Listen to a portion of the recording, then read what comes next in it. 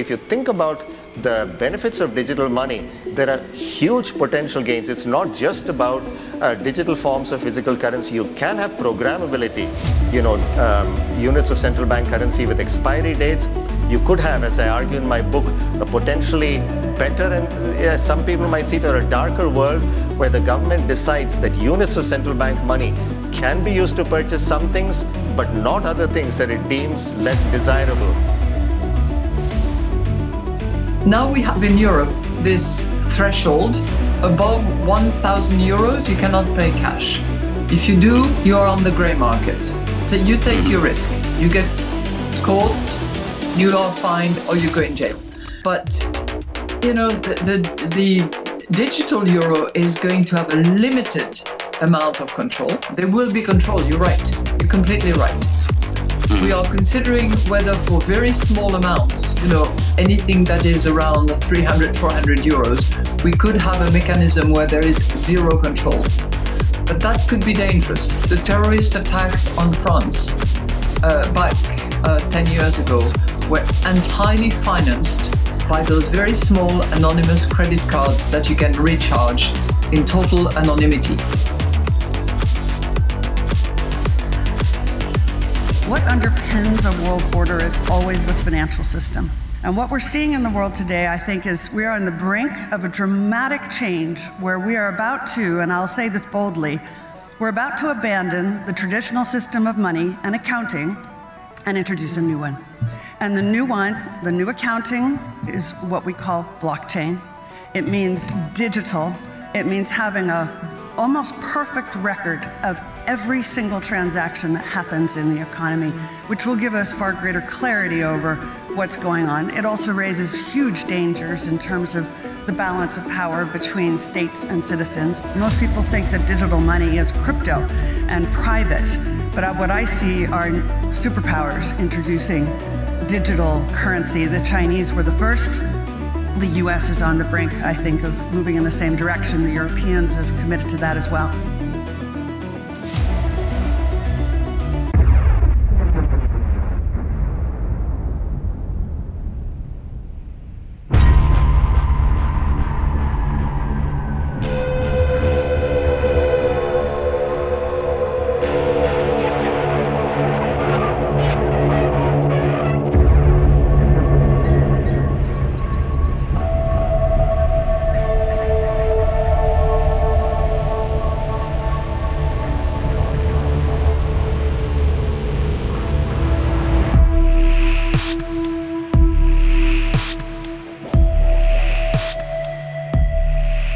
Welcome, everybody. NWCZRadio.com, Channel 1's Down the Rabbit Hole. I'm Big D. It's the first midweek edition, the first edition of the brand new year, so welcome to it.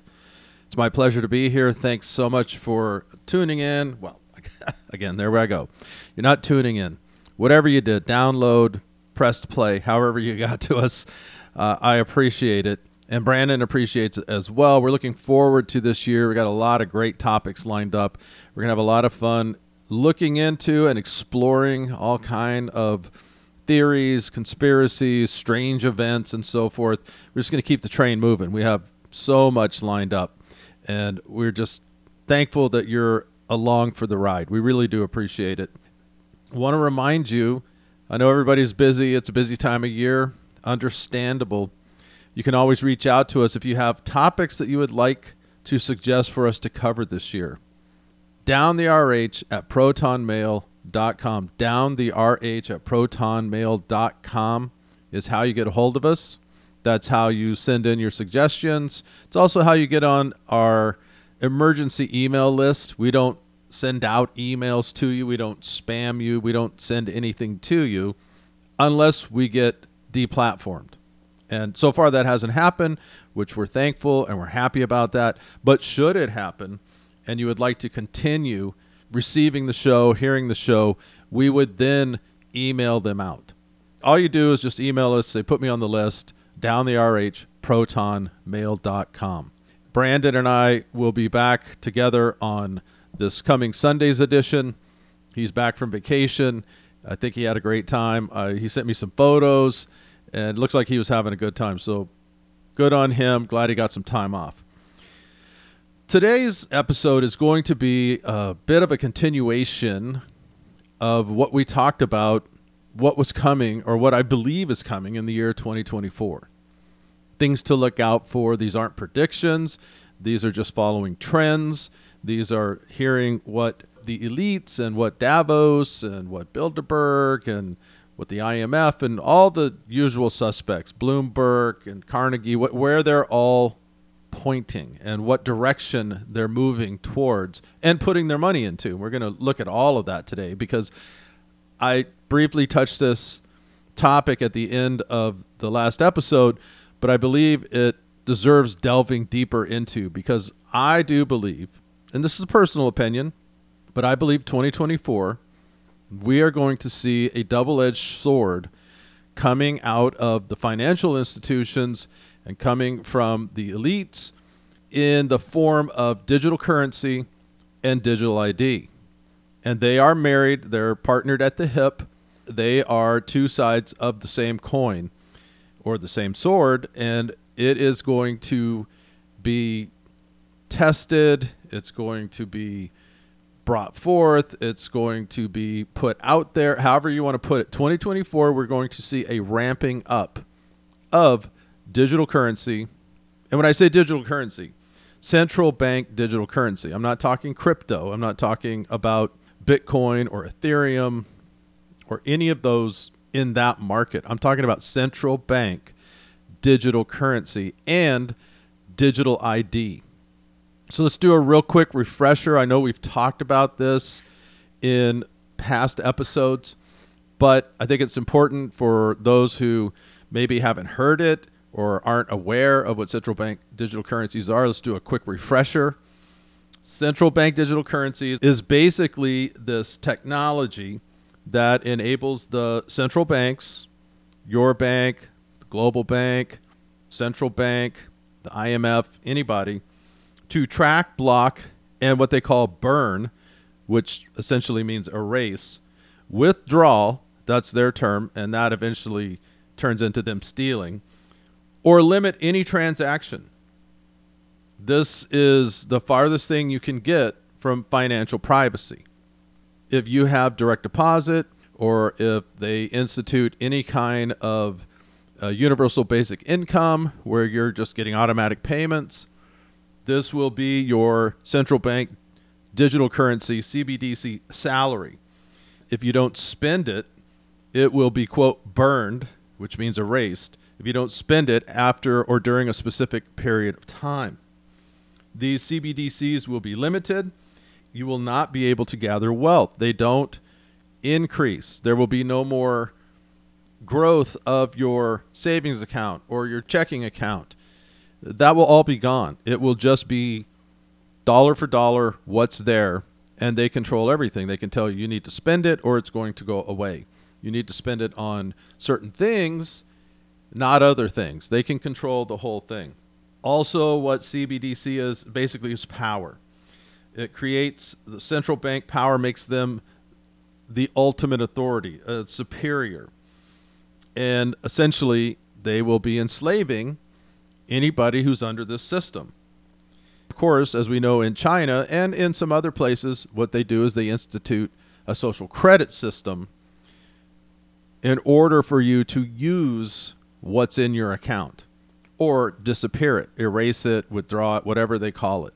So if you're not living up to the standards that they set, they will simply just take out of your account without any kind of approval on your part. It's just gone. If you don't believe me, this has been going on in China for quite some time, but the digital euro has already been tested with these functions, this ability to withdraw or burn someone's funds. And again, burn, that's their language. What that means is they just erase it out. It burns out. Like there's a time limit on it. So as opposed to now, you get paid, you put money in your checking account or you put it in your savings account, whatever kind of account you have. It sits there. It may gain a small percentage of interest, but it's yours. You can withdraw it. You can spend it. No, this will be completely controlled. You can't withdraw anything. There will be no cash. You can't go to the ATM. You can't go to the bank teller and say, I'd like to take out $50 or $100 or whatever. No, it will all be digital, and it will all be tracked, and it will all be under control of them. So again, an example, go to the grocery store. You want to buy some meat, you want to buy some hamburger or some steaks, whatever it is. If you've already met your allotment or you have a bad social credit score, you take it up to the cash register, it will not ring up. And the cashier will simply say, I'm sorry, you can't purchase this today. You will have no recourse. You can't pull out, say, well, I'll just pay cash. There will be none. Now, will we get to that point in 2024? No. I think in some places of the world, they are aiming to roll it out in 2024, and we'll get into that. But I think in America, in Australia, Canada, the UK, it's going to be a soft, what they call a soft start, where they're going to try to bring it to you with this idea of, wow, we would never do that, but we'd like for you to switch over to this because it's going to be very beneficial. It's going to be safe. Everything's locked up. Nobody can get to it. We know what's going on. And we're going to hear some clips where, terrorists, they've used money cards and burner phones and these untrackable and untraceable things. And you wouldn't want that, would you? So in order to prevent that from happening, we're going to need you to do this. And it's going to be massive propaganda. And again, propaganda is basically them lying. You know that they're lying. They know that you know they're lying, and they tell you the lie anyway. And with a straight face and just stick to the story, hoping you will eventually believe them. The propaganda will be so strong. They'll get celebrities. They get whoever they can to convince you that what they are doing is for your best interest and you need to jump into the system. So this was an article from the Wall Street Journal. Let's just give you a little background as to why I think this is going to happen this year, why I think it's going to ramp up. The headline is Central Bank Digital Currencies Are Coming, Whether Countries Are Ready or Not. Game-changing development could have a profound impact on the banking system, but few people still understand it. So the more you know about this and the more you understand it, the more ahead of the game you are, because there are a lot of people who are going to be caught by surprise on this or who are going to believe the propaganda. And they're like, well, I'm already digital anyway. I pay through PayPal. I pay through my credit card. Like I rarely carry cash. It's no big deal. It's an easy transfer over. And this has been the slow march through this institution to get everybody over into those systems. And for the most part, it's been successful because there's a certain generation going right now. They don't even hardly know what cash is. And then, of course, we saw during COVID, cash is very dirty. We can't touch it. It might be contaminated. Places stopped accepting cash, and it was card only. So you're seeing this movement, and you've been seeing it going on and on. According to this article, 114 countries are exploring digital currencies, and their collective economies represent more than 95% of the world's GDP. So that's a lot. Some countries, including China, India, Nigeria, the Bahamas, have already rolled out digital currencies, and others like Sweden and Japan are preparing for the possible rollouts. We'll get into more of that in a moment. But I wanted to look at this article as well. This is from the Cato Institute. Global policymakers are still pushing CBDCs despite their failure. Yeah, from Thailand to Eastern Caribbean, the CBDC experience has been one of major government waste. And the question they ask is, so why do financial authorities keep pushing them? Well, it's because they've been told to. And I'm going to tell you by who. It's coming from the International Monetary Fund, the Bretton Woods Committee, and the Bank for International Settlements. And they are all pushing and calling for governments to push forward with these CBDCs. They don't care how much it costs, because the ultimate end game is complete and total control over all of us as individuals. And that is stone cold fact. And that's exactly what is happening. Let's listen to an individual explain it. This is Professor Richard Werner. He's a former World Economic Forum global leader for tomorrow. He's seen the light. He's moved away from all of that, and he's sounding the alarm. And this is what he has to say about CBDCs and universal basic income. The idea had been by central banks to introduce this, as we said, central bank digital currency. But have you ever seen an article or a video or, whatever description of what it actually looks like? I mean, with central bank paper money, we know what it looks like, right? Yeah. Bank digital currency, we know, and we've used it ourselves. We know what it looks like. But what does central bank digital currency look like? You see? So they never talk about that because people won't actually like the looks of it. Yeah. Because it apparently looks, and several central banks apparently, as I heard from my sources, have already fully developed the final stage of CBDC. I mean, it comes in stages, initially likely through your mobile phone, but that's only an intermediate step. And the final stage is, it's small, and it's the size of a grain of rice. Now, why is that? And that grain of rice is your entire wallet, or? Yes, it's your digital ID, your wallet, can be your passport, your key. Now, of course, what we found with our debit cards or credit cards is they've already now moved to the system, RFID chips, RFID technology where you just wave the thing, contactless. Yes.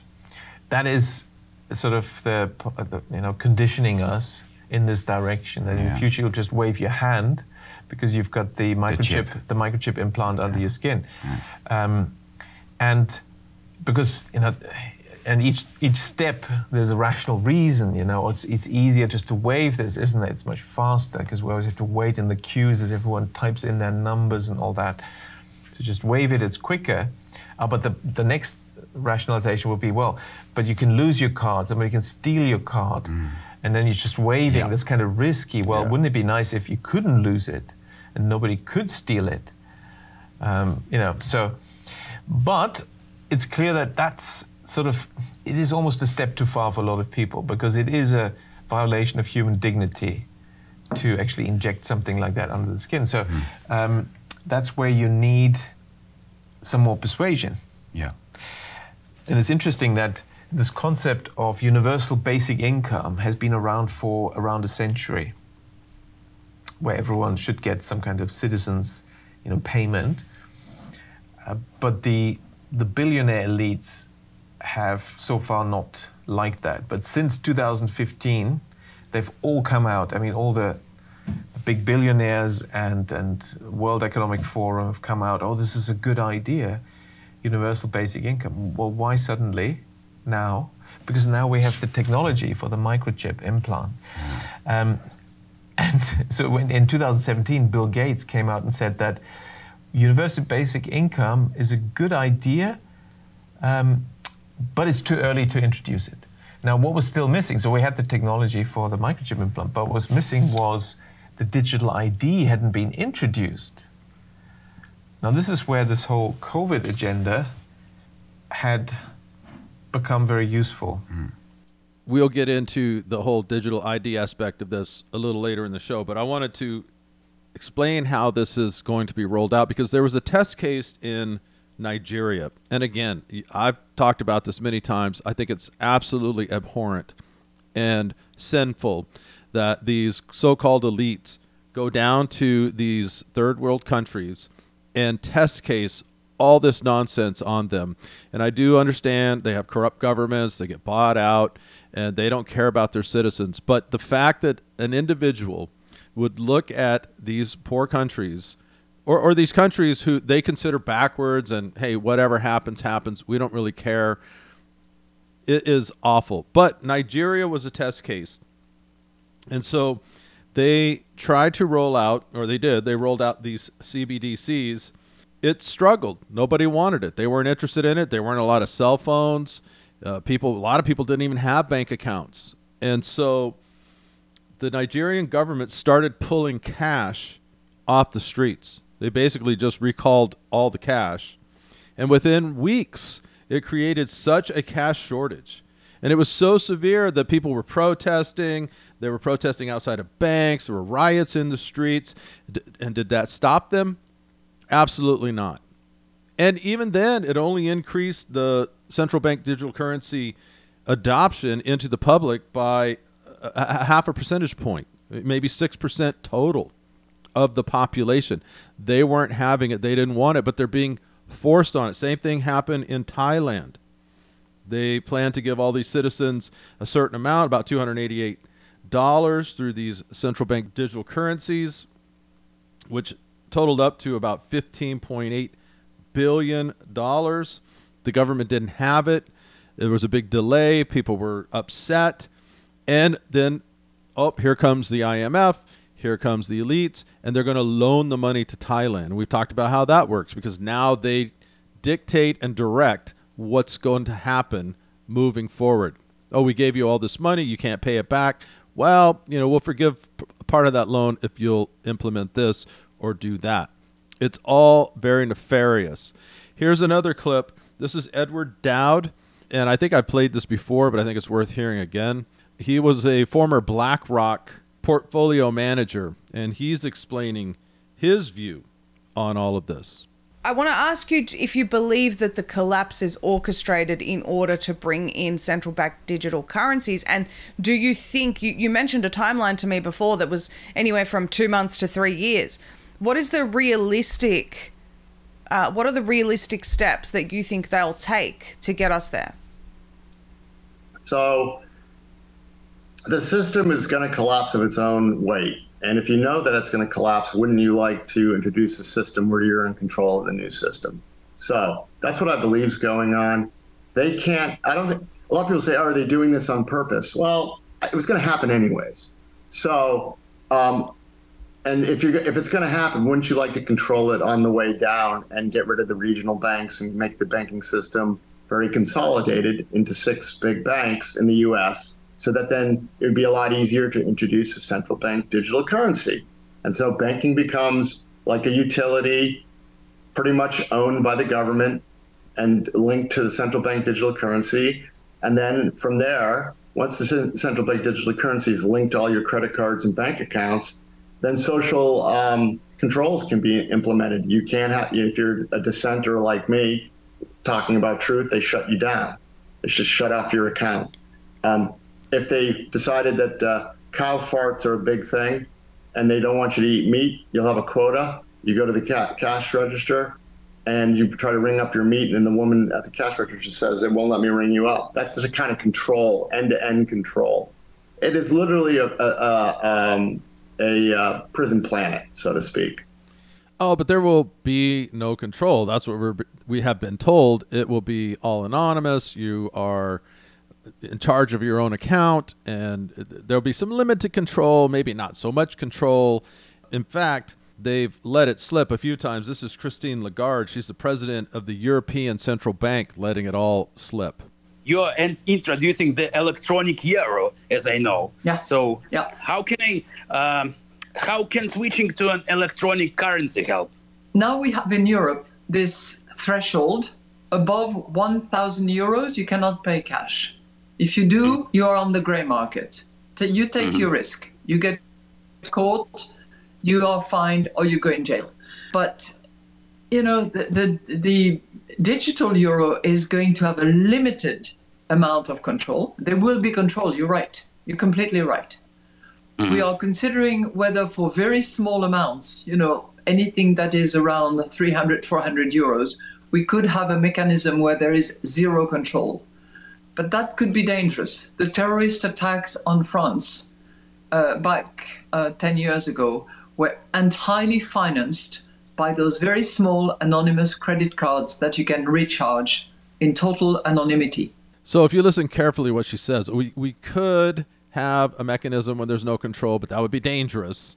There is going to be control. How much control, we're not sure. All you have to know is that there is control. And even if they introduce it and say, no, it's limited control, eventually the flip will be switched and it will be, again, ultimate control. That's where it's all headed. That's what they want. That's why they're pushing so hard on it. According to the AtlanticCouncil.org, there are 131 countries who are currently in the process and or have launched this central bank digital currency. 11 have launched, 21 have pilot programs going, 33 are in development, 46 are in the research phase, 16 have launched and have been put on inactive, and 2 are in the very beginning stages. That is 98% of the global gross domestic product. That is astounding. That's an astounding achievement on their part. Speaking of the IMF, this is from Reuters, and this was just from a week or so ago. International Monetary Fund chief urges more proactive push for central bank digital currencies. Listen to this line. The head of the International Monetary Fund has urged countries to make a more proactive push to develop central bank digital currencies. Quote, "We may be at a point where the public sector needs to offer a little more guidance." Just put in their propaganda, a push, a nudge. We need to convince them. People are not liking this. It's going forward anyway. This is what they're saying. Read between the lines. And we're at the point where the public sector needs to offer a little more guidance, meaning the bank needs to convince you, governments need to convince you, or hey, we'll just force you. This is from Kristalina Georgieva, and she said this at a speech in Singapore. She says, not to crowd out, not to disrupt, but to act as a catalyst to ensure safety and efficiency and to counter fragmentation. Well, fragmentation would be those who are wanting to buck the system, who are looking into alternatives and so forth. And we'll talk a little bit more about that at the end. Like, how do we counter this? How do we keep this from happening? Or how do we opt out of it? This is Augustin Karstens. He is the general manager for the Bank of International Settlements. If you think about the benefits of digital money, there are huge potential gains. It's not just about digital forms of physical currency. You can have programmability, units of central bank currency with expiry dates. You could have, as I argue in my book, a potentially better and some people might see it, or a darker world where the government decides that units of central bank money can be used to purchase some things, but not other things that it deems less desirable. Speaking of the Bank of International Settlements, if you go onto their website, it's BIS.org, and this is a current article. BIS Innovation Hub works on central bank digital currency. They claim that in 2021, they did a survey of central banks, and they found that 86% of the central banks are actively researching for the potential for central bank digital currencies. 60% were experimenting with the technology, and 14 were deploying pilot projects. It says, in simple terms, CBDC would be a digital banknote, and we already know all of that. If successful, CBDCs could ensure that as economies go digital, the general public would retain access to the, quote, safest form of money. And this is how they're going to sell it. And they have all of these projects, and you're going to hear more about these projects. I'm going to give them to you now. Write them down, put them away in your think tank. You're going to hear about these. Project Tourbillon, Project Mandela, Project McBridge, Project Polaris, Project Mariana, Project Sella, Project Rosalind, Project Icebreaker, Project Dunbar, Project Helvetia. All of these are their projects that they are launching, or that they have launched around the world, and they're about to come to fruition. All of these are just about to come into the phase where they get launched. And that's why I think 2024, while this may not be the year in which the flip gets switched, you're going to see a massive propaganda march forward. You're going to see a lot of banks from the direction of the central bank, Bank of International Settlements, the World Bank. They're going to start ramping this up. This is another article from IMF, the International Monetary Funds. Central bank digital currency development enters the next phase. Many of the world's monetary authorities are seeking more guidance on how to best pursue digital forms of central bank money. And this is from November of 2023. So all of this was at the end of the year, and they're talking about these countries, the Bahamas, Jamaica, Nigeria, more than 100 countries in the exploration stage. Central bankers in Brazil, China, the Euro area, India, United Kingdom are on the forefront. And it gives this entire guide on how it's coming, what they're going to do, how they're going to try to implement it, and so forth. Again, this stuff is really ramping up. In fact, South Korea Central Bank to launch CBDC pilot in 2024. The Brazil Central Bank plans to launch a CBDC in 2024. Singapore's wholesale CBDC pilot will launch in 2024. Mexico Central Bank will launch digital currency by 2024. Ukraine launching central bank digital currency in 2024. This stuff is coming. And like I said, it may not hit your bank immediately, but the push will be there. Russia, CBDCs, 2024. Treasury unveils the retail pilots. And the list goes on. India launching wholesale CBDC in January 2024. It just goes on. According to Fortune Crypto, they're talking about all of these places who will be launching in 2024. And they say this: one of the biggest challenges was user habits. They've tried the carrot approach in pilot areas where they had lotteries for people that were using it. Does that sound familiar? Anybody remember lotteries recently for incentives to get certain things? Maybe a vaccine. Remember that? Lotteries. You get your college paid off. You get a hamburger. You get an ice cream. You get a donut. Certain states were giving away $1 million. These are carrots. According to this article, eventually, to really get the long tail of people adopting CBDCs, it had to be the stick to move people over. Of course, China's in a good position to do that, and they will tell people, this is the future, we're eliminating cash, and you must use your ID. That is exactly where it will all end up. There's no doubt about it. Eventually, we will all get there. This next clip, I think, is fascinating for a couple of different reasons. One, what this individual says. And I'm going to show you how, quote, fact checkers and propaganda works. I assume you already know, but this is an interesting case study in it. So this next clip, this is from Egwar Prasad.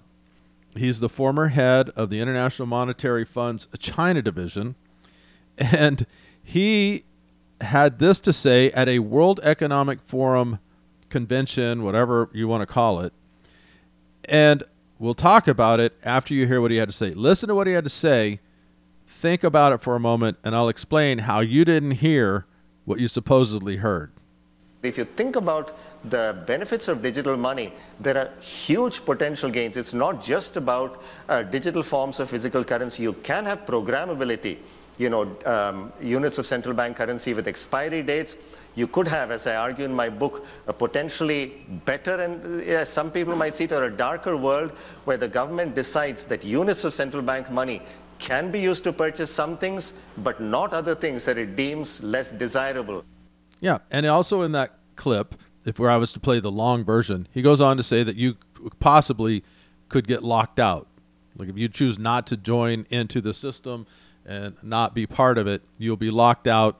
You can't even participate in buying anything. So what does that have to do with propaganda? Well, I found this article. This is AP News. It's called AP Fact Check. Video doesn't show World Economic Forum speaker calling for a cashless society. And they're talking about this Egwar Prasad. It says, here's the claim. A video shows World Economic Forum agent, and those are in quotes, calling for cashless society and saying those determined less desirable will be locked out. Here's AP's assessment. It's false. The video shows Egwar Prasad, an economics professor from Cornell University, speaking at the June World Economic Forum event, but Prasad does not work for or represent the organization. And the video misrepresents remarks Prasad made at the event about the benefits and dangers of central bank digital currencies. Such currencies, quote, do not create cashless societies, nor did Prasad of the WF itself ever call for one. And according to them, here are the facts. In the weeks since the World Economic Forum held its annual summer meeting in China last month, some social media users have been taking clips from the event and misrepresenting them online. The organization, best known for its winter gathering of political and business elites in Davos, is a frequent target of conspiracy.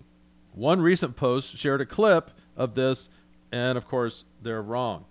According to them,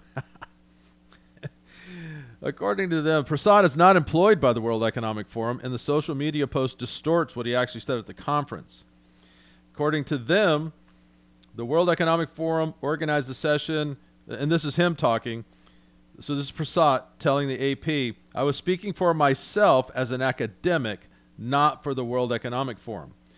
He doesn't say he didn't say what he said, and the AP never says he didn't say what he said. What they're saying is he's not working for the World Economic Forum, so the World Economic Forum never said that. See, that's how propaganda works. It's at a World Economic Forum event. He was invited there to speak. He said what he said, but AP is going to tell you, no, that's not what happened, because he doesn't work for the World Economic Forum, so they never said that. It is really underhanded how that works. But that's what we are up against, no doubt. This is Bo Lee, and he is the International Monetary Fund's Deputy Managing Director. Maybe he can add some clarity. The third way we think CBDC can improve financial inclusion is through what we call programmability. That is, CBDC can allow government agencies and private sector players to program, to create smart contract, to allow targeted policy functions. For example, welfare payment. For example, consumption coupon. For example, food stamp. By programming CBDC, those money can be precisely targeted for what kind of people can own and what kind of use this money can be utilized. For example, for food. So this potential programmability can help government agencies to precisely target their support to those people who need support. And if you don't support, then they're not going to support you, and they'll just lock you out. I mean, it's astounding what they are saying about this system that they are working overtime to implement on a world basis, and most people are walking around blind to it all. According to this article on finextra.com, the risk to society of central bank digital currencies, and there are a lot of them, but they mention 3. And this is a pro-CBDC site. They're not shying away from the fact that they think it's a great idea, but they do see some risk in it. And according to them, there's 1, economic, 2, financial, and 3, human rights. The economic risk, they claim, is inflation, that a CBDC can be created at the press of a button, distributed widely, inflating the money supply without any corresponding increase in the GDP. So basically, everybody's upset at the economy. They're upset at the leader of the country, and he needs to buy some boats, or he needs to pump some cash into the system, so people are feeling a little bit of relief. They just click a button. CBDC appears out of nowhere. You got an extra 200 in your account. Everyone's like, yay. But then the price of everything goes through the roof, and they get it all back in spades. That's how that's going to work. There's financial risk. According to them, includes exchange rate risk, higher lending costs, and operational risk. CBDCs could result in higher lending costs.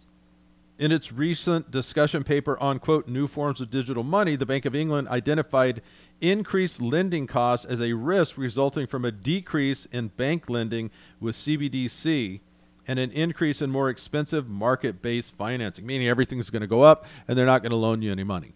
That's how that works. And then, of course, they talk about human rights, which we've talked about at length on here, which I think is the biggest thing. According to them, in large part, preventing the risk of CBDCs falls to society as a whole to accept only CBDC solutions that are free of these risks. Well, they don't want you to be free of those risks. That's the whole point. They're not interested in these risks. They love those. That's the idea of implementing it. Major control. They control everything. This is Dr. Pippa Malmgren. She's a U.S. economist. She's the former assistant to George W. Bush for economic policy. She's speaking at the World Economic Forum. Now, she's not a World Economic Forum member. She was just invited to speak, so maybe she didn't say this. What underpins a world order is always the financial system. And what we're seeing in the world today, I think, is we are on the brink of a dramatic change where we are about to, and I'll say this boldly, we're about to abandon the traditional system of money and accounting and introduce a new one. And the new one, the new accounting, is what we call blockchain. It means digital. It means having a almost perfect record of every single transaction that happens in the economy, which will give us far greater clarity over what's going on. It also raises huge dangers in terms of the balance of power between states and citizens. Most people think that digital money is crypto and private, but what I see are superpowers introducing digital currency. The Chinese were the first. The US is on the brink, I think, of moving in the same direction. The Europeans have committed to that as well. I do believe CBDCs are on the march in 2024. And I think you need to be aware of it. All the signs are pointing towards it.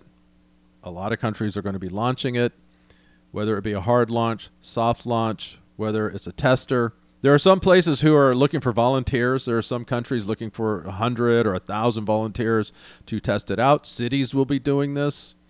You'll be going to venues that no longer accept cash. And for me, I refuse to buy anything there then. If I go to a concert and the place won't take cash, if I go up to buy a Coke or whatever, see you later. I'm not doing it. I'm not going to buy from you. You're going to see this at theme parks. You're going to see this at stores. More and more and more. They will not accept cash. You'll have to have some sort of digital payment, whether it be through your phone, your credit card, whatever.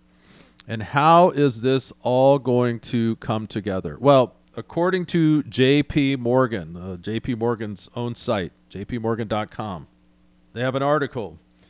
What will it take to make digital ID happen? If it goes mainstream, it could transform finance. And then there's this long article of all these experts weighing in on digital IDs connecting to central bank digital currencies.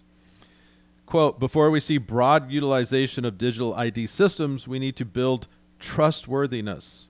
This is because inherent in the capture, storage, and use of any personal data are risk of privacy violation, data theft, and identity fraud. And again, scare tactics, that's how they're going to try to get everybody into it. You're not safe. Your information is not safe.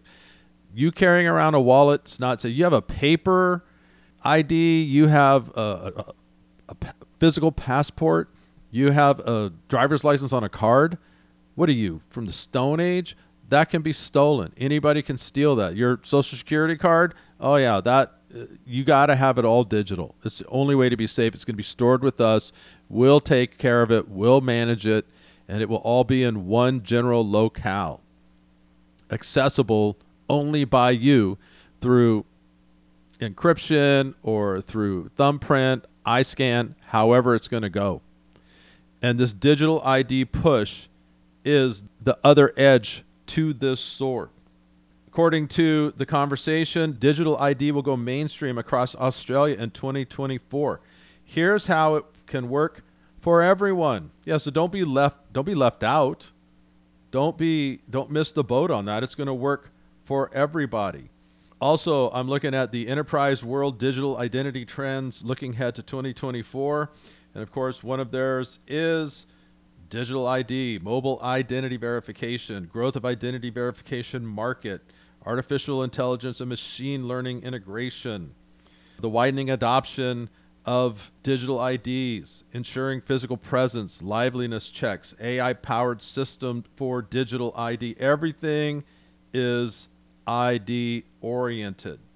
It will hit every aspect of life according to these articles that I'm reading.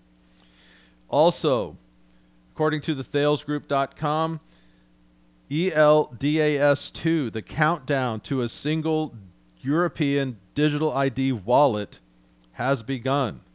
By 2024, all EU member states must make a digital identity wallet available to every citizen who wants one. Again, first, it's going to be voluntary. It's a pilot program. Let's get as many people who are unaware, think this is a great idea. Let's get them all involved. Let's get them going. And then we put pressure on all the other ones who are not.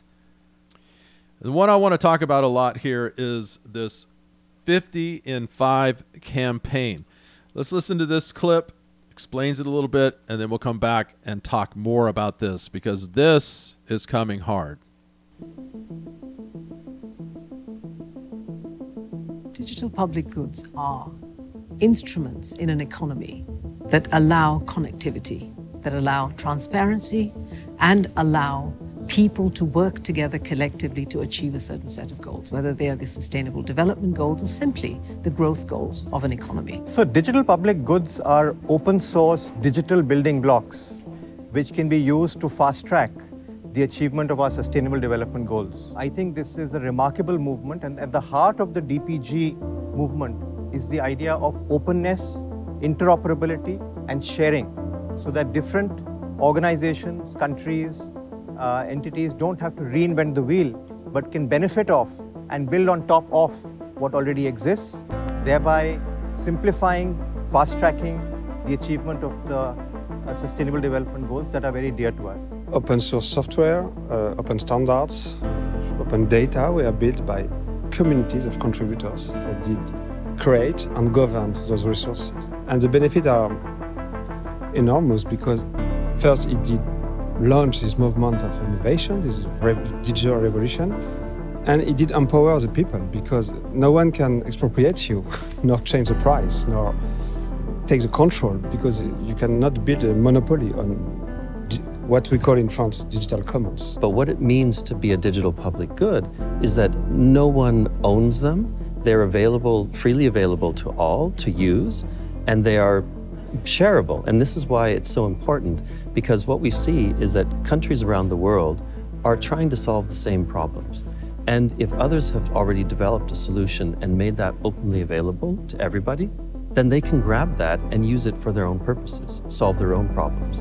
And this is why we're so excited about this, because they become building blocks for countries to work on their digital public infrastructures. For these goods to operate successfully and optimally, you do need the digital public infrastructure as well. Digital public infrastructure, in fact, is the one thing that assures interoperability and smooth functioning of an economy. When you take, for example, what has been happening in Ukraine and how the government, in the midst of a war situation, has used digitalization and digital governance to actually run their country, it shows you how digital public infrastructures make a difference to growth, to sustainability, sometimes even just for survival.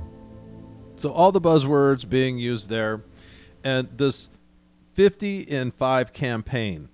I had never heard of this. I did a lot of research on this, and this is unbelievable. It's the stepbrother to the digital ID. What I found interesting in that clip is this idea of that there's these things out there that nobody owns, and that if you like them, you just grab them and you use them. I was trying to think of anything in life, in the world, around me, that is not owned by somebody. I couldn't think of anything. Even airspace is owned by the local government. Maybe there's some international waters, but they're governed by international rules. everything is owned by someone. So this idea that, oh, we're just going to develop all this stuff, it's going to be open to everybody, but the only way to get into it is through this digital infrastructure, and you have to have digital ID. And oh, by the way, when we do start charging for it, you better have CBDCs. Well, this 50 and 5 campaign, this is from an article from November 2023. So again, a lot of this stuff from the end of last year moving into this year. This is why I believe this is what is coming. This is from biometricupdate.com. According to them, 11 first-mover countries have expressed their readiness to share experiences, best practice, and even resource and infrastructure with one another within the framework of the 50 and 5 advocacy campaign. Government representatives from these countries made the commitment during a virtual event on November 8 to kickstart the initiative. Well, who's behind all of this? What does this actually mean? Well, the 50 and 5 campaign is an initiative fronted by the United Nations Development Program, the World Bank, and a coalition of, quote, civil society, industry, and government partners whose goal is to have 50 countries fully developed and deploy this digital public infrastructure in a safe, inclusive, and interoperable manner in the next 5 years.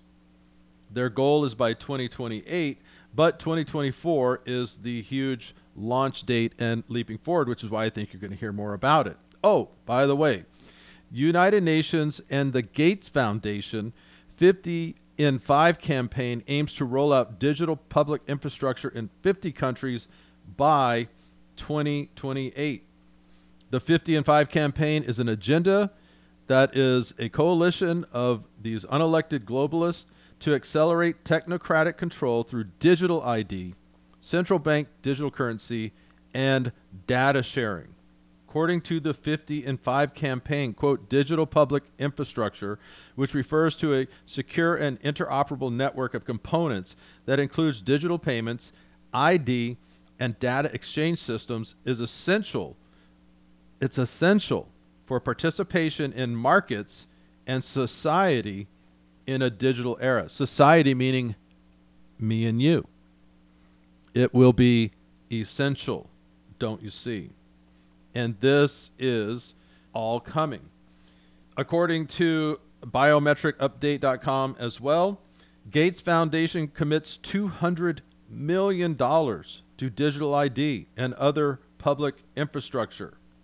$200 million. And this digital public infrastructure is going to take form in roads, physical networks. These are things where people will connect. It's the Internet of Things, goods and services, creating economic opportunities, supposedly, across many sectors, including finance, health, and agriculture. All of this digital infrastructure being pushed by, funded by the Bill and Melinda Gates Foundation, among many others. According to LinkedIn, I looked this up. What is digital public infrastructure? These are the key components of this DPI, this 50 in 5 program. Digital identity. Fundamental pillar, they say, of DPI is the digital identity system. E-governance services, which is a nice way of saying central bank digital currencies. Open data, cybersecurity, digital payment systems. Again, CBDCs. This is how all of this comes together. Central bank digital currency, digital IDs, and this digital public infrastructure. And you can see who's behind all of this. Here's some engaging facts according to this article about DPI. Estonia is leading the way. Estonia introduced its e-resident program, allowing anyone in the world to become a, quote, digital citizen. So again, no borders, no boundaries, no countries. It's just one world. Everybody and anybody can just become a citizen digitally. Digital health records. Says many countries, including Denmark and Singapore, have implemented centralized digital health records. Blockchain for land titles, smart cities, the digital divide, and what is that? Well, the DPI offers countless benefits. It also highlights the digital divide, as only some have equal access to digital services. bridging this gap remains a significant challenge. Yeah, we got to get the internet everywhere. We have to get everybody up to speed because it's all going to be digital. And then government as a platform. DPI is moving governments towards the, quote, government as a platform model, where public services are seen as building blocks that can be combined and used to create new services, fostering innovation. Read into that a one world central governing unit with octopus arms going into every aspect of your life. That is where that is all heading. So again, do I believe we're going to see all of this come to fruition in 2024? No. They still have a long way to go on this. But I do believe that based on their goals, based on the dates that they have set forth, the 2020-30, the 2050, what used to be 2025, all of these things, they are chipping away and they're bringing these things forward with a rapid pace to meet their lower goals, which will bring all the lofty higher goals into view.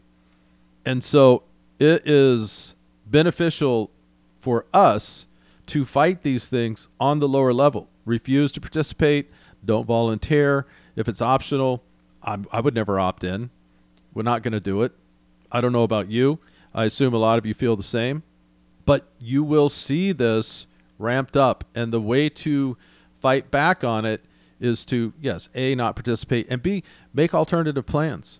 You're going to have to figure out how to barter. You're going to have to figure out some sort of alternative currency, whether it's gold, silver, or whatever.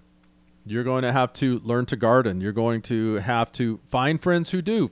Find a network of individuals who have certain skills and be involved in that community so that you can all trade skills. You need some welding done, have somebody do some welding. Oh, you sew, or you garden, or you can fix an engine, work on some AC, whatever it is. Whatever your skill level is, get it up to par. Find people who are like-minded, who would be involved in this. And I think a lot of those are coming. I've been seeing this alternative economy being built up from the ground. It's not solid all the way yet, but it's definitely coming. And as it gets stronger, I will share with you how you can get involved in this, where you can find these alternative means, because the day is going to come. And again, I don't know that it's in 2024. I doubt it. But you're going to see a day when there will be an ultimate decision. Do we opt in or opt out of this system that's coming? Because too much money, too much time, too many governments, too much on the world stage is all working 24/7 around the clock to make this happen. And the only way that it would collapse is if everybody just said, "No, we're good. We're not interested." I hope that brings some clarity to this marriage of central bank digital currencies, the digital IDs, and this digital public infrastructure. Because if your city is involved in this and they're moving forward in this, they're going to be selling it to you through a lot of propaganda. Of course, how it's going to be beneficial, it's good, it saves time, it saves money, on and on it goes. But the end game on this is disastrous for any individual in the world. And yes, in the world. Email me downtherh@protonmail.com. I enjoy hearing from you, especially if you have any suggestions for the new year, for topics. We always just love to hear you guys check in. Brandon and I will be back on Sunday. Thanks so much for spending time with me. I'm Big D, and I'm out of here.